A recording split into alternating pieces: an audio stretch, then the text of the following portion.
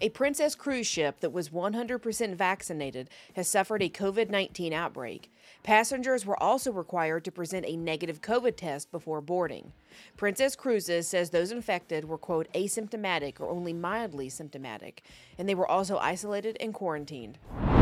A union representing 22,000 people across 29 West Coast ports may soon go on strike. The International Longshore and Warehouse Union is gearing up for contract negotiations. If there's a delay or worker stoppage as a result, it will cause significant delays in an already beleaguered supply chain. Nearly 3/4 of their workers are stationed at ports in Long Beach and Los Angeles, which is a major hub for shipping international goods.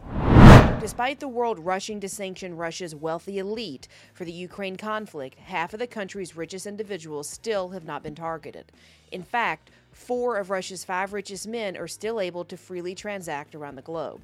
The UK has sanctioned 10 Russian billionaires, the EU has hit 9, and the US has nabbed 4.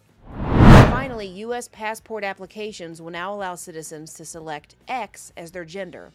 Both the TSA PreCheck and Customs and Border Protection Trusted Traveler Program will let people select X as their gender as well.